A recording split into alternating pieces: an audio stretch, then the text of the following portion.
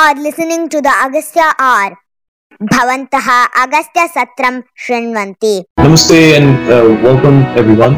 It is a great honor and privilege for us to have Sri Yogaditya Singh Rawalji with us to talk about ancient Indian martial arts and related topics. So related to that, maybe a couple of questions on, what is first of all, how is traditional Indian martial arts and even currently as they are practiced, how are they described in our history books? Because I know growing up in India and going to school there, I don't remember seeing this mentioned anywhere in our history books. Well, I have been interested in martial arts since last 4 or 5 years, not long. But these 4 or 5 years, I have devoted a lot of time and a lot of my resources and my, you can say, a lot of traveling has gone into it. And I have not come across very many books on this subject which cover this aspect of our Indian martial arts or even the deeds of warriors. Mm-hmm. Whatever is left is mostly in type of folk tales. You can say folk tales or some remnants of books are there. Like Dhanurved is not available fully, which is said to be the primary martial text of India. It is not available fully. Similarly, we have Agni Puran. Agni Puran has some chapters in martial arts. It describes in detail how to fight with a stake, how to fight with a mace and a spear and all those things, and even unarmed fighting. So these two are the basic texts, but apart from that, I don't think there are many texts left. I would give this thing that maybe with the coming of Islamization and destroying of our Gurukul system, particularly in the Takshila and the Nalanda universities, a lot of books were burned. It is said that Nalanda burned for almost 6 months. Maybe a lot of books and the practitioners were either killed or they were burned or whatever, they were destroyed. Yeah, no, I think... The current books don't cover anything on Indian martial arts. Right. So, that's sad, first of all. I think, around the world, when you look at it, countries like China, Korea, Japan, they take huge pride in not only continuing their martial arts traditions, but developing them further and teaching that to every generation. I mean, we live here in Canada, and we have friends, Canadian friends, who practice, Japanese sword fighting. My own kids, they study Korean martial arts. And there's a huge number of different dojos and places that teach karate, taekwondo, all kinds of things, right? It is sad and unfortunate that, based on what you mentioned, the root civilization from where a lot of these things were inspired, and obviously they did a lot of work over the centuries and millennia to make them their own, and they've gone in different directions. But where it came from in that land today, nobody seems to know a lot about this. It's not in our history books.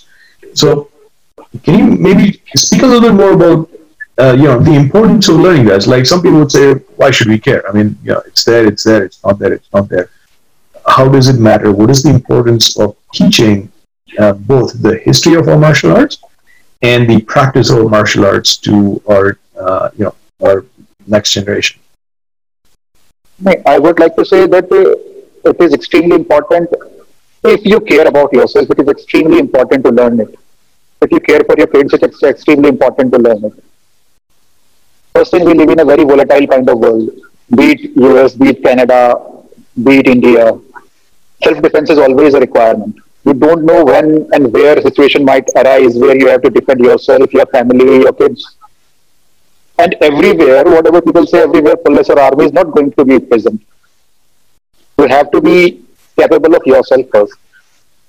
So martial arts, whichever martial art it is, it can give you that confidence that you can face a situation. It can give you that strength. It can teach you the techniques and the strategies that are required to save yourself and your family at that time. So first concept is this, which is very important. Second, practicing martial arts or anything or any sort of such kind of martial activity, it instills a discipline in you. Because you can't learn martial art overnight. You do need to practice it for long. You do need to do it consistently. Then only you can learn it. So it is very much required. It basically develops character. Learning of any martial art or any workout regime for that, it develops character in you. And thirdly, in Indian case, like we need to know our culture. We need to know what our ancestors practiced. We need to know. We need to know how they perform the heroic deeds we read about in books. That is one of the main reasons. It was one of the main reasons for me to search for an Indian martial art. I was always fascinated. How did this thing happen in history? I was I was really curious why nobody could lift Angad's foot in Ravan's darbar. So there are questions like that. And we need to be aware of our martial culture. The next question is, for me, can you please describe a little bit more about the martial art that you yourself practice and perform? I have been practicing Sanatana Shastra Vidya. It translates to timeless knowledge of weapons. It is timeless. It is said to be timeless because, as like many arts of India, we say that they are derived from the primordial Adi Yogi, the Shiv, Mahadev Shiv. Similarly, Sanatana Shastra Vidya is descended from Mahadev Shiv himself. He was the first practitioner, and from there this art came to human beings. Later to the Naga and Nath Sadhus, from there to Kshatriyas, and this way it flowed down. It has been used by Kshatriyas and other warriors all over the time. It is time tested. It has been tested in the battlefields all over India, used in battlefields all over India. And this was practiced in quite a lot, I would say, till British came. When British came, they knew that this thing was vastly superior to what they were trying to do or what they were practicing. So they decided to totally ban and suppress this art, which was the case, and they did it quite successfully. Bringing the Arms Act was one of the main points how they were possible to suppress it. So, but now slowly it is reviving. Yeah. Cool. Just with yeah. No, please go ahead. Finish. Shastra Vidya it is a debatable. I would like my Kalari friends would say that no, Kalari is the oldest, and some they come up with some other art. But I think Sanatana Shastra Vidya is the oldest because if you test it on certain principles, first to be the oldest Indian language was Sanskrit. Shastra Vidya uses a lot of words of Sanskrit, and in our Sanskrit texts, we have a lot of principles which are laid thereupon, which are used in Shastra Vidya till now. Second, Shastra Vidya is just like our other classical music or our Vedas. We cannot change them, we cannot dilute them. Similarly, we cannot dilute the principles of Shastra Vidya.